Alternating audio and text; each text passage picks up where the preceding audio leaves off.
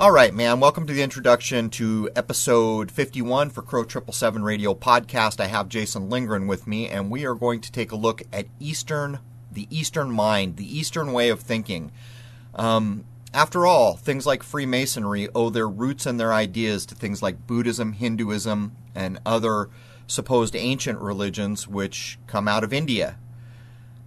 When we look at the writings that we can still get our hands on, things like the Dhammapada, the Bhagavad Gita, you really do find a mindset that is very different than the Western mindset.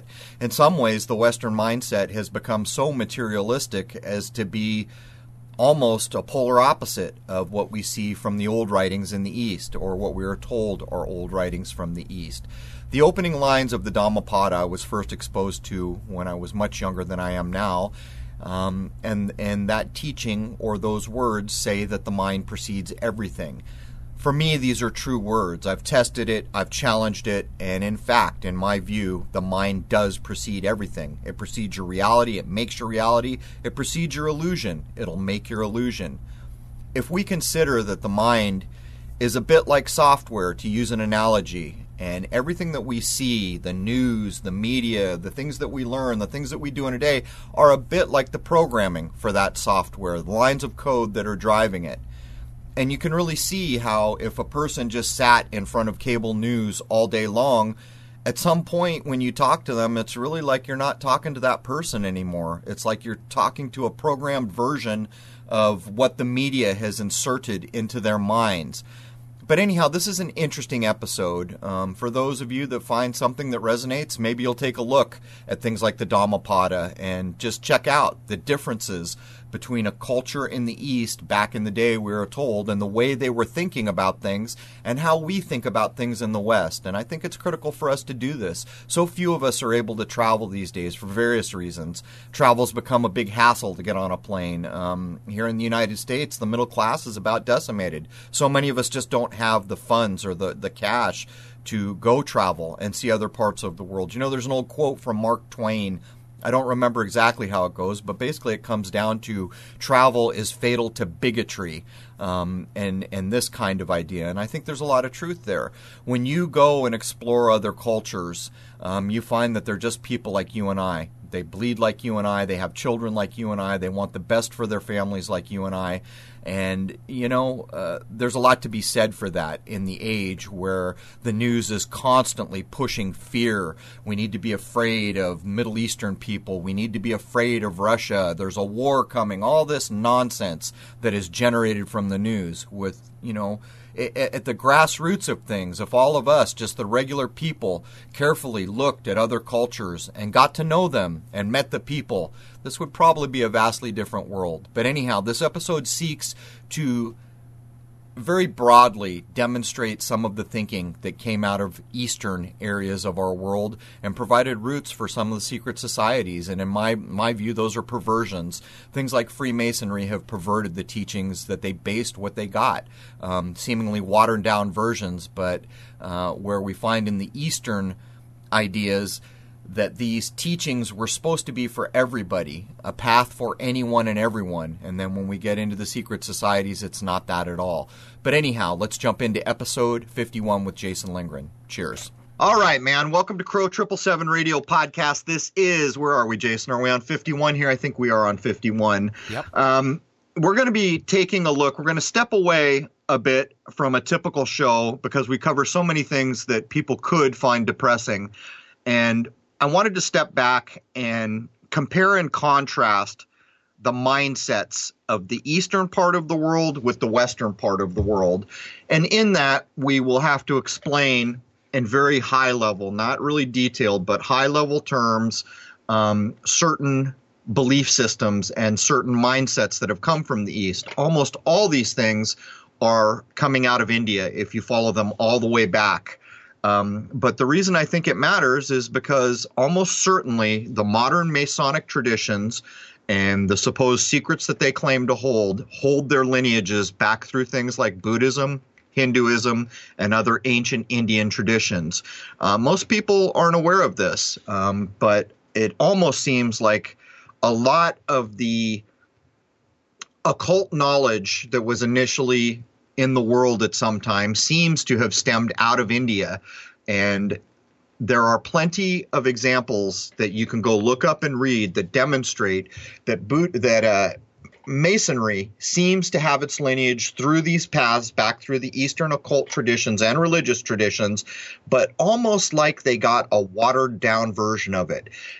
In what we cover, there is a top level idea that people should be aware of. It's even, I made a joke of it in the thumbnail, the line from the Zeppelin song, yes, there are two paths you can go down, but in the long run. The idea here is that there is a dark path and a light path. In some of the traditions we're going to talk about, it is supposed, and by the way, I'm not upping any religion or downing any religion. I'm simply putting information out on the table for people to consider because I think it's important for people in the West to know something about people of the East, vice versa. But it is supposed that in the light path and these traditions, the people that follow a path of so-called light, and you'll notice how that relates to masonry by their own claims, that you leave this world on that path. It is further supposed that on a dark path, you're recycled back into this world. And again, I'm not telling you whether these things are true or false. I am addressing the systems that have come down and been adopted by Western systems like Masonry. But anyhow, welcome, Jason. Hey, I think this is going to be an interesting talk. Yeah, we got to thread the needle here. I'm hoping we can get people to consider the things we're talking about. Maybe for people who have never heard anything about Buddhism or any of the other Eastern philosophies, which really demonstrates a different kind of mindset. As an example, here in the West, you'll meet a lot of people that have never seen a dead body. And in our daily life, we push death away. It's almost like a Western cultural tradition. And someone in your family dies, you may or may not even see them before the man whisks them away under these surgical conditions. And the next thing you're handed this thing of ashes. And we go through our lives never having considered it. Well, by contrast, in a lot of the Eastern traditions, much of the daily life that they consider is with the understanding that someday this is going to end. And what can we do now to provide a better path for when that day comes? And actually, it even goes further than that in a lot of traditions. We'll talk about it a bit. What happens after we die? Right. And while I'm not claiming that there's some hard, fast, guaranteed book you can read that tells you what happens after you die. I am telling you that I think it's very important to understand what other seemingly very old traditions do. Yeah, and the one thing I could say after re-examining Eastern philosophies versus the Western philosophies is that a lot of Western culture is about denial and just not dealing with a situation. That's in the body thing is a very good example of that. Right. I mean, death is the perfect example of that. We're taught to fear it when that doesn't really make much sense because every living thing that we ever see is going to die. So if it's that common, if it's that universal, why is it a thing to be feared and why isn't it addressed in a more open manner? Yeah, exactly. So before we start really getting into descriptions of the various philosophies of the East, I thought it might be cool to have a discussion on what paths you've taken in your life and why you've drawn so much from the Eastern philosophies. Well, one thing about the Eastern philosophies, and I will preface this conversation by stating flat out, verbatim, I belong to no organization or organized religion of any kind. I am my own person, and I believe that each person has the ability to lift themselves spiritually as a human being to higher levels, and they don't. It's great to have a teacher if you meet a good one in life, but in terms of joining a group, that's just not the way I choose to go. But initially, when I began at a very, very young age, probably still in my late teens, to look at other traditions, I began to realize that in some of them, you're being told, don't believe this, challenge it. As an example, there's a text called the Dhammapada, and the opening lines of that text have meant a lot to me my entire life. And it basically comes down to that your mind precedes your reality. Mind precedes everything. And I've covered that before in this show. You can logically go at that and break that down and understand that it is really not an arguable thing if you have the mind to do it. And when you contrast it to where we are in the West, like with something like all the false news that comes at us, well, what is that false news doing? Well, it's changing our minds, isn't it? And so if our mind truly does precede everything, then these things that are going on in information systems are certainly geared at affecting our minds. Yeah, absolutely. Anyhow, I don't know how well I answered that, Jason, but you can keep pushing through, or you can readdress the question if I let something drop there. No, that's fine. I just kind of wanted to see where you were at with it, and I kind of went through something similar where I was raised in a Methodist home, but very, very loose. And once I got into my mid to late teens, I started exploring different, just kind of everything, really. I started looking at different religions, different faiths, and all that. I've had various spiritual experiences over the course of my lifetime, so nothing I have ever experienced has nailed down any one religion for me, just proven to me the existence that there is more than what we perceive in the physical reality. So I'm extremely open-minded about everything, and the one thing I know is that I don't know. Yeah, and to be clear, I'm less interested in religions of any kind. What I am interested in is the knowledge, the things that I can challenge, the things that I can either adopt or throw away or temporarily say this is interesting. And for a lot of the Eastern traditions, and I will preface, even in early Christianity, you can find that meditation was a big part of things, and it seems to have kind of bled away from what the West does in Christianity now. But early on, there were vows of silence and all kinds of mind sciences associated with Christianity. That was one of the things that really began to pique my interest in the Eastern philosophies, because the idea was the betterment. Not just saying I believe in a thing, but trying to actually train your mind to do better. And that's what really got me looking harder, looking at more cultures, going back through India, looking at everything I could get my hands on, regardless of country, just to see what these people were doing in terms of betterment, actually working on trying to better yourself in this lifetime.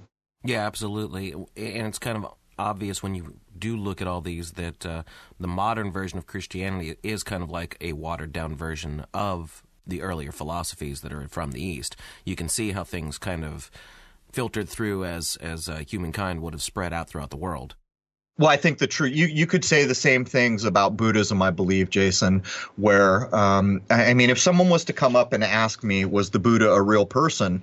The first things that I notice is, well, of course, he's got the glowing head. And then when you begin to look in it, it certainly begins to look like the sun is being encoded in these ideas. But you see, there are levels and levels of information in almost any major religion, although, as an example, I don't think Buddhism is counted as a major religion anymore. I think it might have been when I was a kid. But anyhow, that's not really what I'm interested in.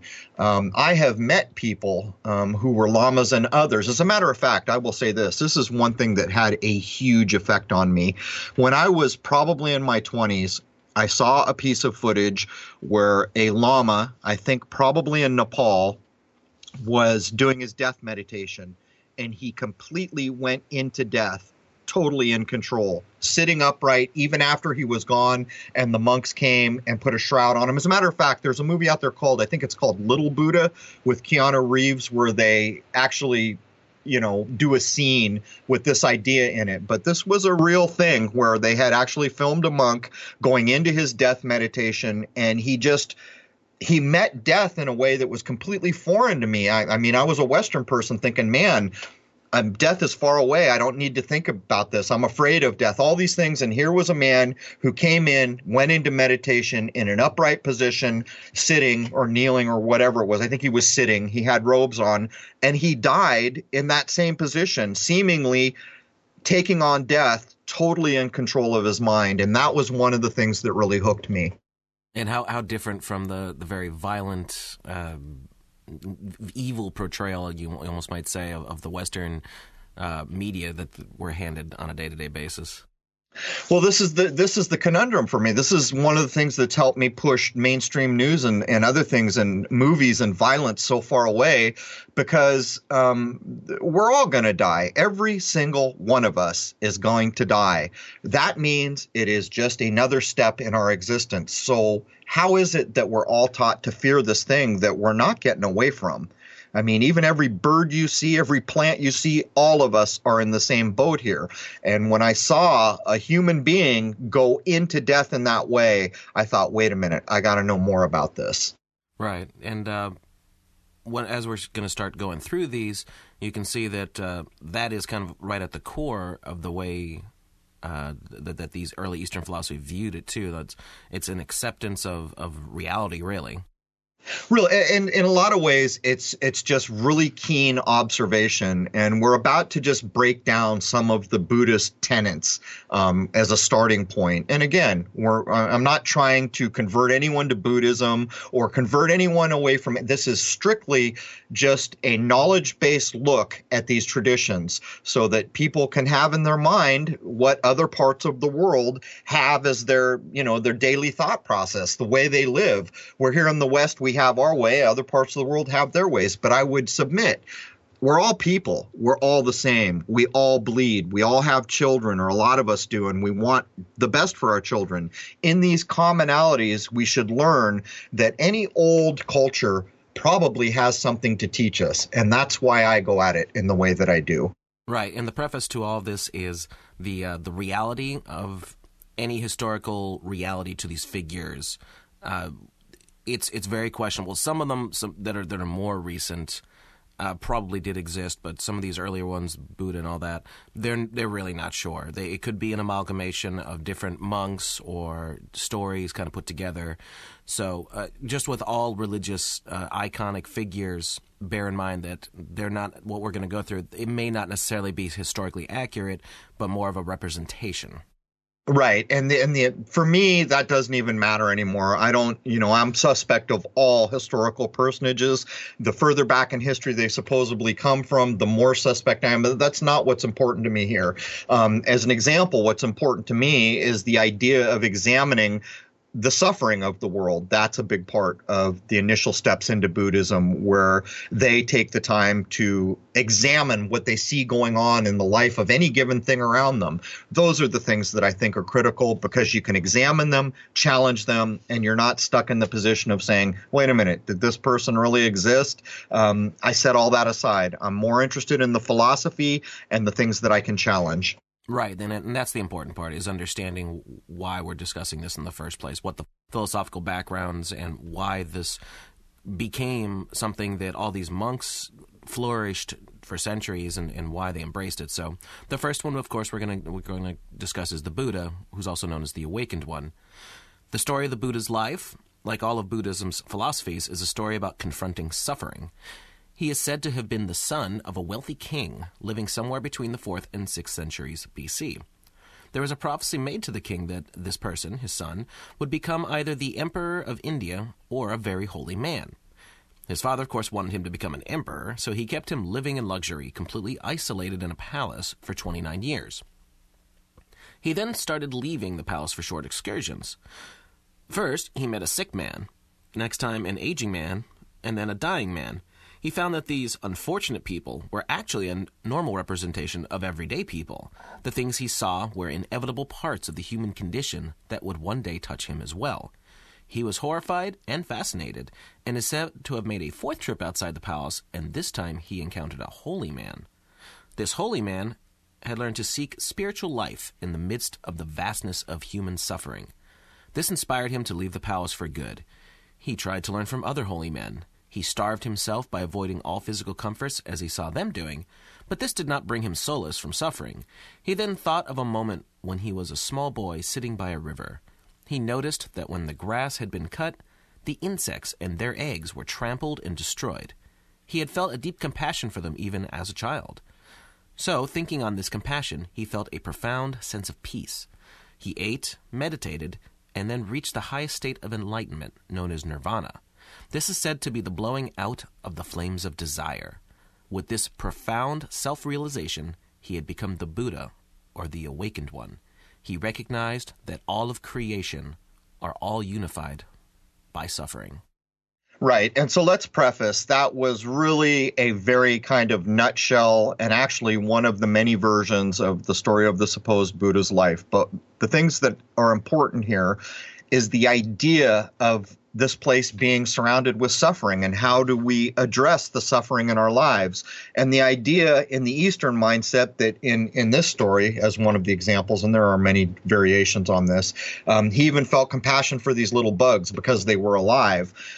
These are kind of mindsets that we don't really have too much in the West, which is why I think it's so important to look at them. And I would remind everybody that if in fact it is true that the Masonic traditions in the West owe their roots to these Eastern mindsets, then there is a there that we should look at and examine and challenge.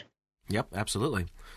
So in the next part of the story, recognizing all this unification of suffering, he discovered how best to approach suffering. We shouldn't bathe in luxury or abstain from food and comforts altogether. Instead, one should live in moderation. This he called the middle way. This allows for maximal concentration on cultivating compassion for others and seeking enlightenment.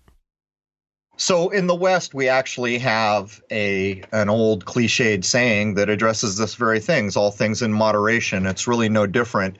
Quite often people would be familiar with the story of a man tuning a stringed instrument where he's teaching his student saying, see, if the string is too tight, it's not correct. If it's too slack, it won't play. But if it's that medium middle way, it's just right, and you can play music. There are many versions of this kind of Eastern philosophy. And again, we have a companion way of thinking with moderation in the West. It's also the whole too much excess. It leads to decadence and all that. So a lot of these kings and rich people would be seen to be living in absolute luxury apart from the masses, which generally were poor and sometimes even starving and sick and all that, and had next to nothing. So, that we don't think of it as much in Western culture, because even the poorer people here in Western culture have more than a lot of people would have in the past. Right. And what's interesting to me is what you're about to talk about, how they examine these ideas and they try to kind of codify them. They break them down into parts so they can begin to address them. And I would also point out, maybe the 7 deadly sins, the ideas from the West in some way relates to this way of thinking. Right. So next we have A Path to Transcending Suffering, the 4 Noble Truths. The first, there is suffering and constant dissatisfaction in the world. This is an interesting thing for people who have never encountered these ideas about the 4 Noble Truths. Which, again, you should challenge these things. You should think about them. If there's something there you think is valuable, then great. If not, then you should throw it aside. Simple as that. And I think in a lot of these traditions, it actually tells you that.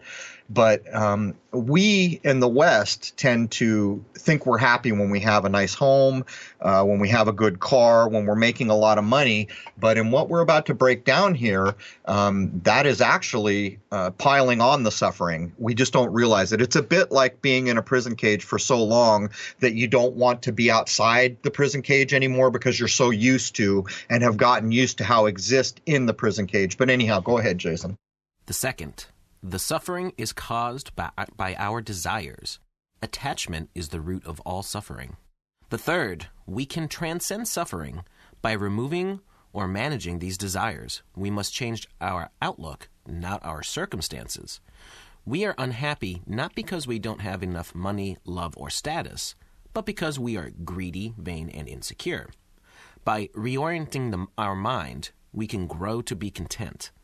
The people become happier, superimpose smiles, or use a second image of their face.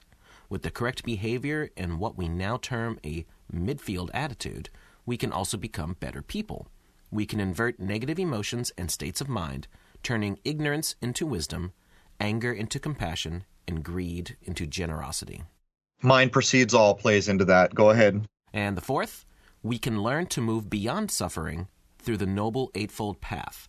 This involves a series of aspects of behaving right and wisely, and they are as follows: right view, right intention, right speech, right action, right livelihood, right effort, right mindfulness, and right concentration.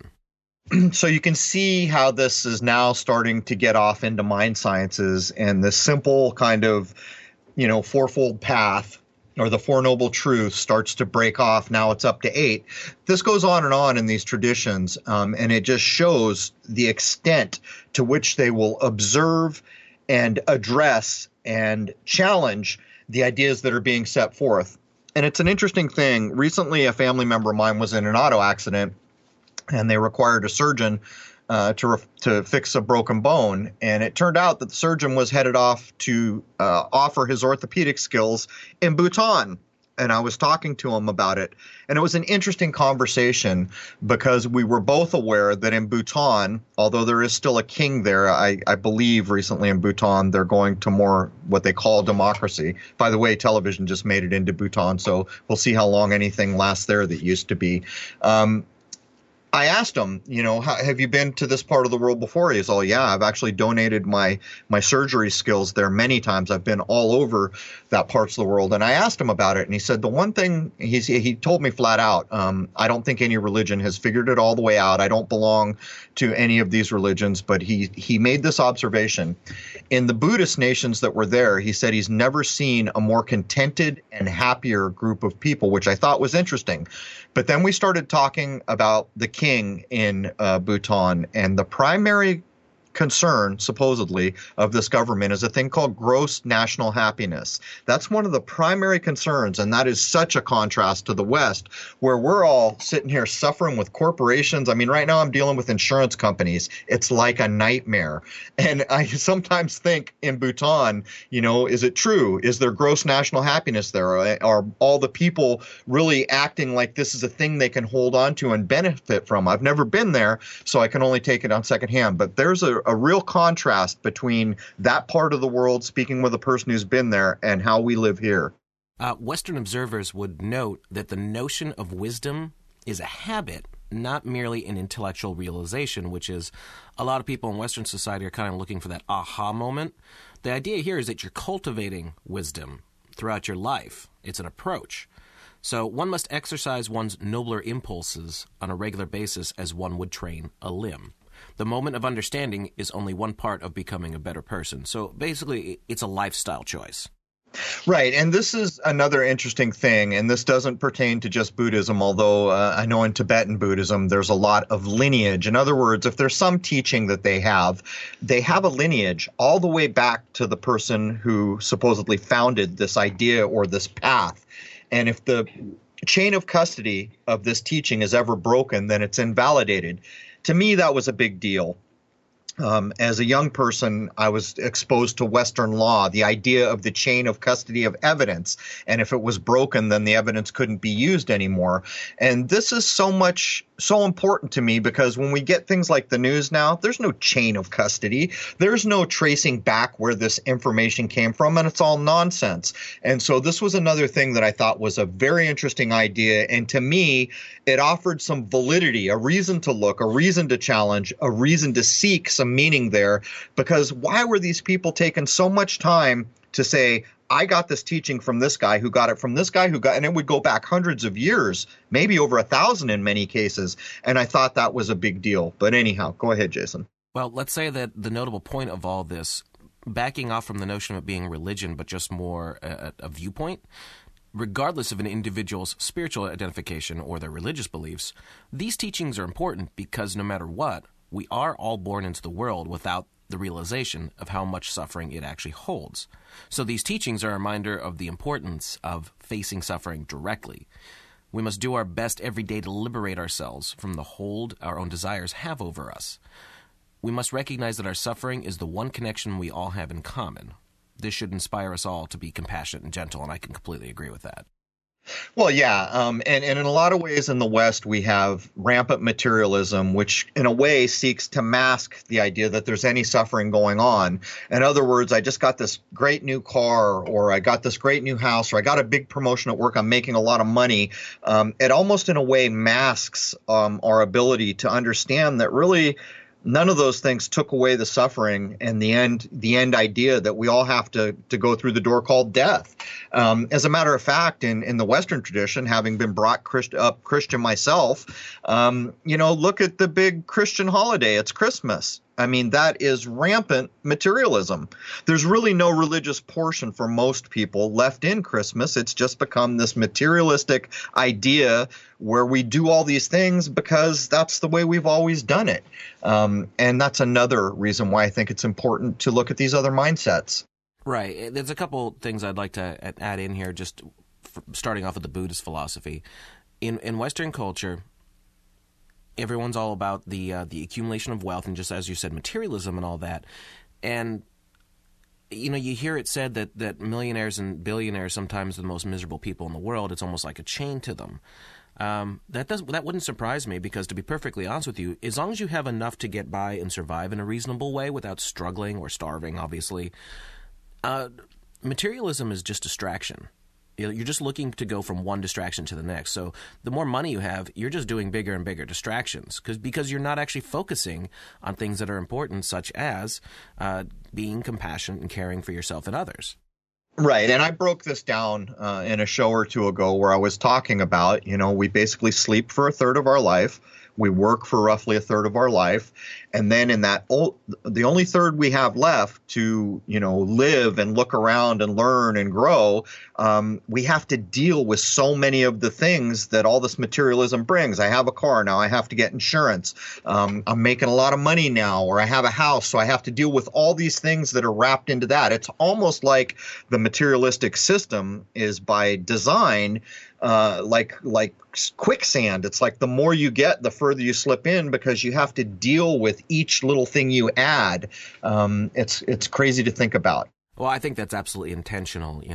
Whoever the true bad guys behind all of the things going on in the world are, I would say that they don't need to put chains on us anymore. They've done it economically. They've got us all trained to want more and more and more, and we have to work and achieve to have these things. And the reality of it is, we really don't need that much. We need shelter, we need food, we need all those kinds of things. But you don't need the Lamborghini. The Honda Fit I have is actually quite good enough, and I'm happy with that. Yeah, I mean, if you could consider some of the stuff we're going to cover here, where supposedly there were people who left society to go do meditation to try to become higher human beings.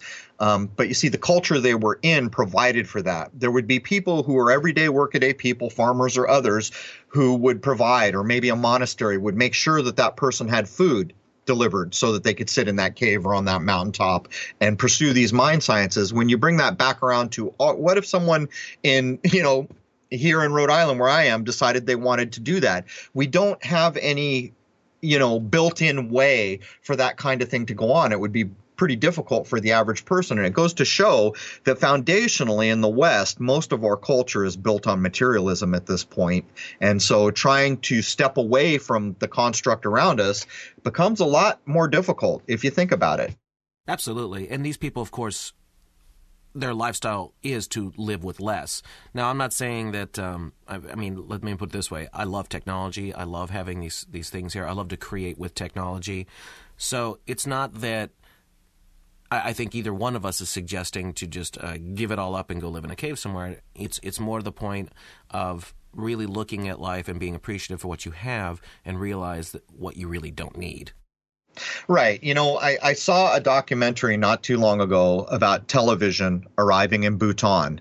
And again, this is a place where supposedly gross national happiness is a big deal to the entire culture, including supposedly the king, if these are true things. In that, there was a family who would work in the field, and the adult female had told, I think, an uncle, look, you've got to go trek 3 days to get a TV because I'd like the television to take care of my kids so I can go out in the field and work more at ease. And I'm watching this go on. So they set off on this trek to go get this TV. And by the way, the first TV falls off a horse and gets broken. So I think they have to go back and get another one. So you can begin to see the suffering attached to the materialism. But that also sounds like the universe trying to tell them something. Yeah, it'll be interesting to see what happens with television just making it into Bhutan. But at one point, the uncle is there with the child, who's apparently going to be taken care of by the television while the mother's in the field. And the first thing they see in the big city is wrestling, Western style wrestling. And the child asks the uncle, Uncle, is that real? And the uncle says, I don't think it could be real, because for a human being to take that much of a beating, they would have to be dead, but I don't know for sure. And I thought that so encapsulates the world that we live in here. But anyhow, anyone with an interest to see what happens next is, apparently television is just now making it into Bhutan. So, I would imagine before too many years goes by, there's going to be some real changes, and the westernization of this place will begin to set in. Well, this is the problem. They're not using television as a tool. The actual concept of the television isn't necessarily bad. If they're letting in Western garbage like wrestling, and I'm sorry if you like wrestling, it's just entertainment. I don't have a problem with it from that standpoint, but it's not anything. It's just another distraction. It's if you like it, that's cool, But think about this, Jason. So here you're in Bhutan. The city they're going to get the television is in Bhutan, and the programming is violence or mock violence. You don't think there's probably intent behind that? When I watched it, I certainly thought, why would you go into a Buddhist nation where gross national happiness and the apparent respect for all living things is high on their culture? Would you put violence or mock violence as one of the programs that goes in there? You can kind of see the intent behind it, I think. Oh yeah, that's exactly what I'm getting at. The television itself as a device is not necessarily a bad thing, but that's what you're putting on there instead of using it as maybe an information tool or that kind of thing. Just like a computer, you can do anything you want with it, and I have a problem with that. Why are they introducing television and the first thing they do is give them trash TV? Well, why if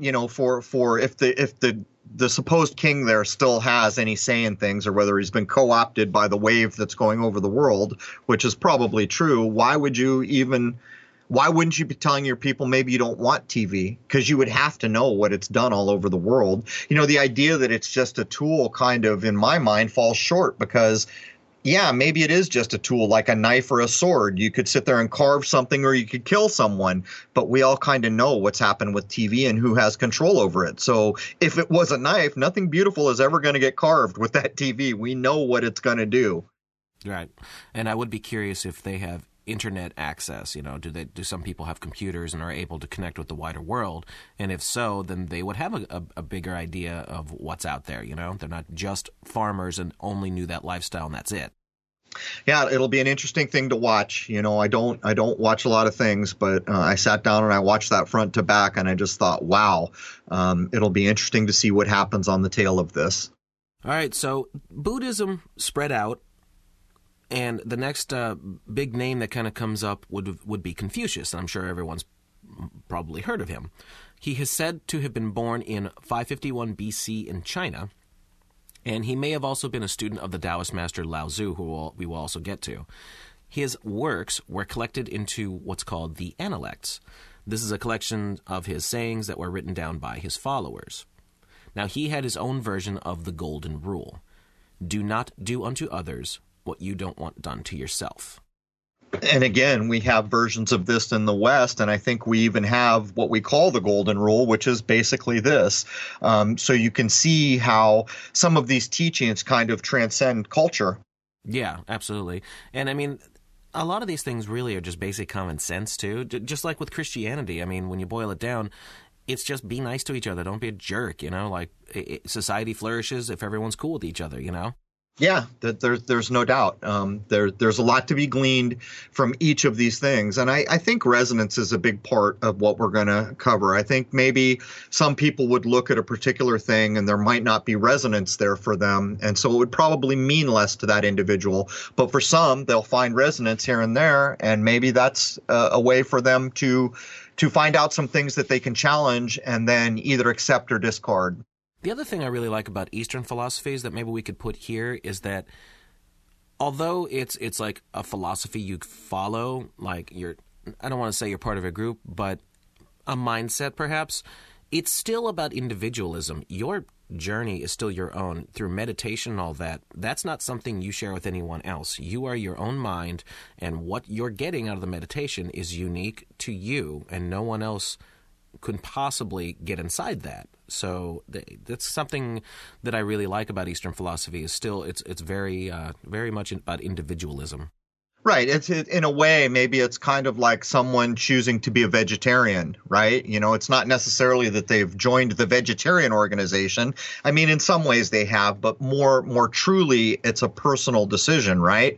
I'm going to do this personally and monitor what I put in my body because I think this is correct. And that becomes exactly what you're pointing out here. It's a personal decision where it's a personal observation for personal betterment that really doesn't have a lot to do with an overarching organization as a whole. I could also relate this to something that you have to deal with on a regular basis. People are always trying to drag you into the whole flat earth thing. And that's a group. A lot of people are out there battling on a daily basis and arguing the fact that the earth is flat versus the earth is round. You don't do that. You're just saying this is what I'm seeing based off of observations, but I'm not putting my foot in any camp. You're just looking at it objectively and saying, I have done this work. This is what I see.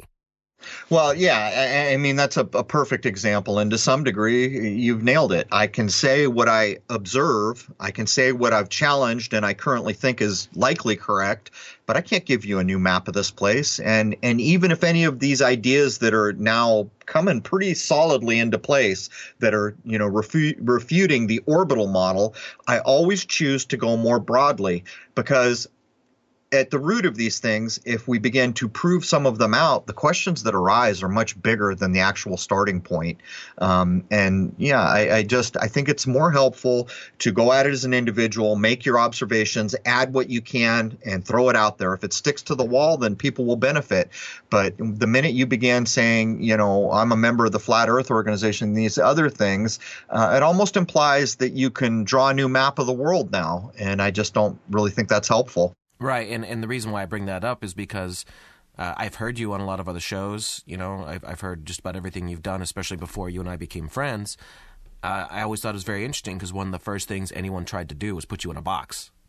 And I didn't like that because the first thing you would say is like, well, hold on here, So that is like absolutely something that human beings as a rule do. They want to chop and dice and put things in individual little parts and say, well, I know what this is. This is this person. Crow is a flat earther. That's what he is. And that's how I'm going to start this interview. And this is where I'm going to go with it. And the first thing you do is say, now hang on a second. That's not what I said. No, what I say is I don't accept the orbital model. What I say is we're not in the spin cycle. I don't accept these things. I know from firsthand observation, I know that we can see too far, and that says a lot about what we've been told. But in no way, shape, or form does that allow me to draw a new map. But at the same time, I'm very happy to see people out there trying to draw the new map. So important. But once you begin to join the groups, if the group does something silly, you kind of inherit some of that silliness. And if they start to believe in things that are, mistakes, then you kind of inherit that. And you can see where it's almost like the cascade effect, where maybe it would be better off if everybody just went off at their own direction with their own method. Maybe it's not scientific, maybe it's not even rational, but whatever it is you think you've got, throw it out there, see if it matters. And if it does, then hopefully it goes further. It's a good point, Jason. Right, and the only reason I'm bringing this up at all is I want everyone who's listening to this just to remember to be yourself. Don't go along with something just because a group is. And this is something I myself am drawing from the Eastern philosophy is just remember that you're your own person and make your decisions based off your own personal observations. So anyway, getting back to Confucius, the next thing he would push is that ceremony is very important. He valued what he called ritual propriety, things that we would look forward to on a regular basis that would bring us comfort and stir our emotions deeply. This is an interesting idea because in other Eastern traditions I've read about, like the Brahmanism, there were Buddhists who had a problem with all the ritual things that had crept into Brahmanism. But in some ways, if you examine what's being said here, it's almost like the Western idea of idle hands are the devil's tools. If you really think about it and break it down, where we're doing these things and not necessarily because the ritual itself has some magical power, but what it does is keeps us from straying and doing these other things that might be helpful. And I know that's kind of a broad approach here, but I do kind of see a Western mirror in the idea of idle hands or the devil's playthings. Well, the other thing that Confucius was getting at here is that it's okay to have things that bring you comfort. Like examples I saw used in some of the material I went through was there's a place you like to go on your birthday every year. It's just something you look forward to. It doesn't actually mean anything. It's just, I'm celebrating my birthday. I like to go here and eat this dinner. It brings you joy and comfort. Good. Yeah, there's no doubt. And the truth of this is, in a lot of the traditions that we examine, if you wanted to be a hardcore monk, you're basically checking off the grid in a way, out of culture. And that's not really possible for most of us in the Western world. So the truth is, let's examine what's going on here. We all know we got to have a car to get to work. We all know we got to make money to eat. And so that kind of dictates how far we jump into any of these ideas. But at the base of it, if we change our minds, we really have changed something. Well, the other thing is, if you were a monk, the smaller things would be a lot of times all the joy you would have. So a particular ceremony or situation might be the thing that brings you joy. And this gets back to the earlier Buddhist. The thing that Buddha would say is that, all things in moderation, the middle path. It's okay to have some things that bring you comfort. You don't have to completely abstain from everything. That's right. And you'll find, if you really examine in depth, as I have, like Tibetan Buddhism, one of the ideas is the further up the ladder you get towards this goal of being liberated or free or enlightened or whatever you want to call it, is that emotion falls away. Is that emotion is wasted motion. The idea that, someone in your family died, but you don't cry because you've gone beyond the need to have that kind of emotion, where if we examine that in the West, the average person would look at that and think, what's the matter with that person? They just lost a family member and they're not crying, and they would find fault with it. But this is exactly why we need to look at these things. Well, again, this goes back to the fact that the suffering was accepted from the beginning, that I already knew this person was going to die. I've already accepted the fact that this person's going to die, you're going to die, I'm going to die. So it's a little different than the Western mentality where this is kind of a problem with it. If you cut yourself off from things and then when they happen, they're a lot more jarring and shocking to your psyche because you haven't thought about this before, at least not probably very much. Right. It's a good point. But there is no getting away from in these meditative traditions. Emotion is one of the things that goes away. And for the average person listening, we talk about the elite or the royal families. And one of the complaints we hear so often is they're cold. They're cold blooded. How is it that they can't have compassion for all these people they're affecting? So it's a real conflict of ideas here. Yeah, absolutely. The next thing with Confucius is that we should treat our parents with reverence. We should obey them when we are young, care for them when they are old, mourn at length when they die, and make huge sacrifices in their memory thereafter. He also said that we shouldn't travel far away while our parents are alive and should cover for them if they steal a sheep. This is what he called filial piety. His notion is that our moral lives begin in the family and that we cannot truly be caring, wise, grateful, and conscientious unless we properly honor our parents. So this goes a bit further than the Western tradition, but we certainly have in Christianity a counterpart for this in the Ten Commandments, and most people are, honor thy father and mother. So we do have a counterpart, but it is interesting to see how far he goes with it here. But anyhow, keep going. Right, and that is interesting. I agree with the groundwork that's being laid there in the sense that, unless there's something actually wrong with your family and your parents are jackasses or something, the whole point is that these are the people who are going to try their best to bring you up the right way and instill in you proper moral concepts. So that's a good thing. Now, do you have to take it as far as this? I don't think so, but it's important to at least be respectful of the concept, and that's how I feel about that. Well, one of the funny things there is, and you should cover for them if they steal a sheep. That is funny. And if you begin to break that down, well, stealing a sheep is wrong, right? So why are you covering for the thing that is wrong? But here the idea is that the familial relationship trumps all else, I guess. Right. That you keep to your own, and that is the blood is thicker than water kind of thing, you know? Right. And actually some of the Buddhist traditions, there are what's called unpardonable sins, and one of them is to kill your mother or father. It's stated in some of the things that I've studied that if you do that, that's it, man. You're in big trouble, and there ain't no way you're getting out from under it. So there's another side of that whole familial idea. Go ahead. Next, we should be obedient to honorable people. I actually really like this one, by the way. I think this is something that we should all do because we have such a rigid corporate mentality now banged into us in the Western world that this is interesting. This is an interesting way of looking at things. So let the ruler be a ruler, the subject a subject, a father, and a son, a son. The idea is that there are people worthy of our deep veneration and even our simple and humble obedience. We need to be modest enough to recognize the people whose experience or accomplishments outweigh our own. We should also peaceably practice what these people need, ask, or command. The relation between superiors and inferiors is like that between the wind and the grass. The grass must bend when the wind blows across it. Bending gracefully is not a sign of weakness, but a gesture of humility and respect.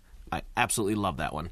So this really speaks to the sign of the times, though, in the West, with everyone, so mistrustful of all leadership because we begin to see what's gone on. It's really hard to start to put this into practice in terms of, let the ruler be the ruler when you can see the wrong that's being done. But if you take it down a few levels where there are probably people in your society, maybe the man who runs the baker, who is completely an honorable man, but you already started to reshape the idea in the way it's said here. This is a very interesting thing to observe. Seemingly, maybe there was a time when things were not so mistrustful, but you try to apply this to now, particularly at the highest levels of rulers being rulers, and it's almost impossible to make it fit. It's almost impossible to balance the ledger in some ways. Well, the other thing you can look at here is that corporations are modern day lords and kings. The head of the corporation, you will obey him. He's a dictator. It doesn't matter what you may know is right or wrong. If the CEO says it, it is so. And even if he or she is completely wrong, the line level person working in the factory or the store or whatever it happens to be may know far better based off of experience because they're there on the battlefield, as it were. And they don't care. They don't want to hear from you. Their word is it. And that's why I think this philosophical viewpoint is very important. Yeah, for me, I just have a really hard time jiving it with the modern time we find because so many of the kind of corporateness, the corporate fence that's around almost every facet of our Western life is problematic to me. And it almost seems like a tool that was built that no longer serves the purpose it was built for, in my eyes anyhow. But go ahead, Jason. Well, corporate structure is also very militaristic in the sense that there's ranks, Yeah, I mean, there's no getting away from it. I spend so much of my time pointing out how woefully short it all falls that when I take, Confucius's idea there, I get it, I respect it, but there are certain portions of the reality that I find myself in right now where I don't think I could reconcile it. And just to finish up on that point, I think it's being humble enough to recognize the fact that you, no matter what situation, you are not the be-all, end-all of that situation. There are others who could contribute to your point of view. And good point. Yeah. So moving on, we have the next point that Confucius makes. Cultivated knowledge can be more important than creativity. Confucius was adamant about the importance of the universal wisdom that comes from years of hard work and reflection. Benevolence, ritual propriety, righteousness, wisdom, and integrity are the 5 constant virtues. He believed that people were inherently good, but he also saw that virtues like these must be constantly cultivated like plants in a garden. He spoke of moral character and wisdom as the work of a lifetime. A burst of inspiration may be what we need to get something going, such as a new company, or maybe you're writing music or something. But if we're being honest with ourselves, we must admit that we also need to devote more energy to slowly changing our habits for the better. This, more than anything else, is what prevents us from becoming truly accomplished and wise. It's interesting to consider that, what's the claim here? 5 something BC is the supposed life of a supposed man named Confucius.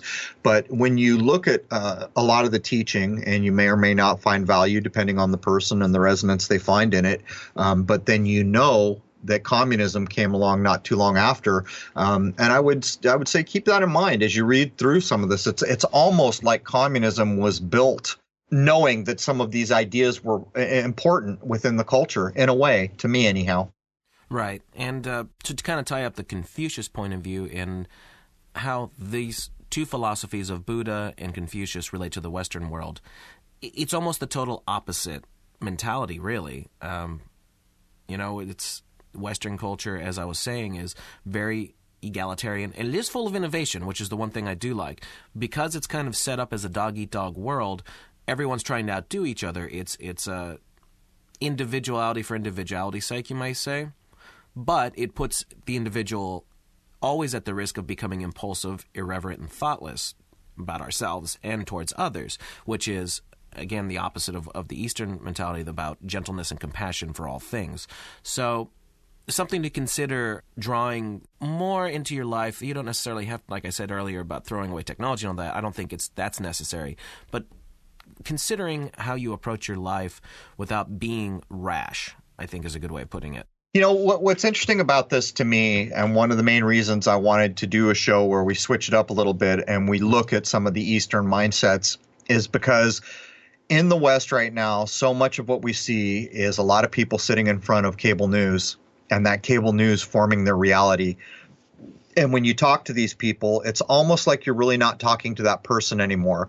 You're getting the opinions and the mindsets that were projected from these constructs and all this concern. And in many cases, the concern is rooted in events that, in my view, didn't even take place in the first place. They were just designed and broadcast to have an effect on the minds, which they clearly are. And so for me, a lot of what we see in the Eastern teachings and a lot of the teachings will open up by saying, don't just take this for granted. Don't take it because we told you it's true. Challenge it. And if you find fault in it, then cast it aside. And to me, that's always been a very important thing. So I think that's the main point here. But I will also say we're at the top of the hour here, Jason. You and I and James were talking after the last show, and I think we started to talk a bit about a text called the Dhammapada, which is how we ended up deciding that we were going to go down this road today. For the average person who just wants, in a nutshell, to look at a little bit of one of the Eastern ideals, you could look up the PDF called the Dhammapada. And the very first thing out of the gate, as I mentioned earlier, is that the mind precedes all. For me, that has become almost an immutable truth. I suppose maybe something could happen in my existence that might add something I know right now that might change that. But for right now, it is one of the few things that is nearly fully acceptable to me because I've challenged it so profusely over the years. And that's how we began to go down this road. And I just started to think that, if everybody considered, what does that mean? The mind precedes everything. Would it begin to combat what things like cable news and false news and television and lying governments and corporations gone wild? Would it begin to combat that? And in some ways, I think it would. But anyhow, we're at the top of the hour here, Jason. Is there anything you want to add before we take the break? Well, in hour 2, we're going to get into Lao Tzu and Taoism and a few other bits of the main points of Eastern philosophy. And then we're going to start comparing how these things may have been drawn into secret societies and some of those viewpoints. Right. And there's a lot of sources that people can look up that probably demonstrate to my satisfaction, at least for the scope of this conversation, that almost certainly Freemasonry and any of the other secret societies, which I maintain are basically all in the same vein. I don't really think that there is much difference between any of the secret societies. I think their roots go back into this direction.